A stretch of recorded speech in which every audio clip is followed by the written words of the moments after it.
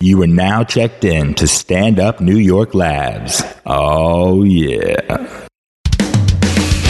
You're listening to Rick Shapiro Diaries.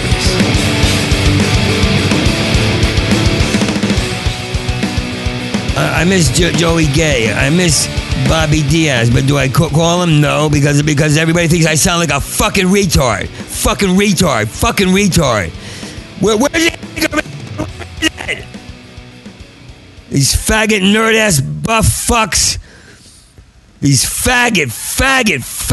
And faggots are not faggots. They're Marines. They suck dick like it's a rifle. We fear dick like it's a rifle. Fucking, it doesn't even matter. Oh, that was clever. I'm living amongst the dead. So you'll have to excuse me. My vocabulary has to be excused. Inappropriate word never should have been invented. If you start writing things that you call in your idiot college degree lingo transgressive. Start writing that and stop calling it transgressive. Call your mother and father the transgressive ones that you won't go to if you're fucking injured because they shouldn't know. Because you don't feel good about yourself. Because people are proud of you and excited about you in this town, but out in Jersey they might be a little concerned. They might be a little concerned. They have so many concerns in the small towns. So many concerns that you can't harass them. Well, my sister loves me and adores me and gets so excited to hear my voice. But if I said, hey, I want to fly out to Florida to see you, oh, that'd be great, click. Gotta go. Soup's becoming soup is soup.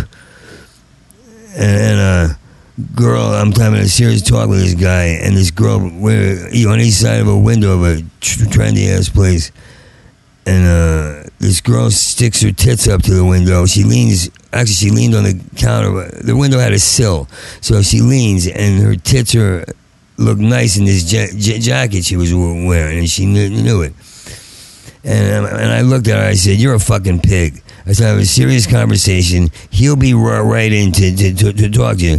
But I got no interest in you. You're a piece of fucking shit. You're a piece of shit.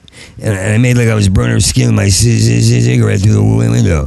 So start calling people a piece of shit. Start calling me that.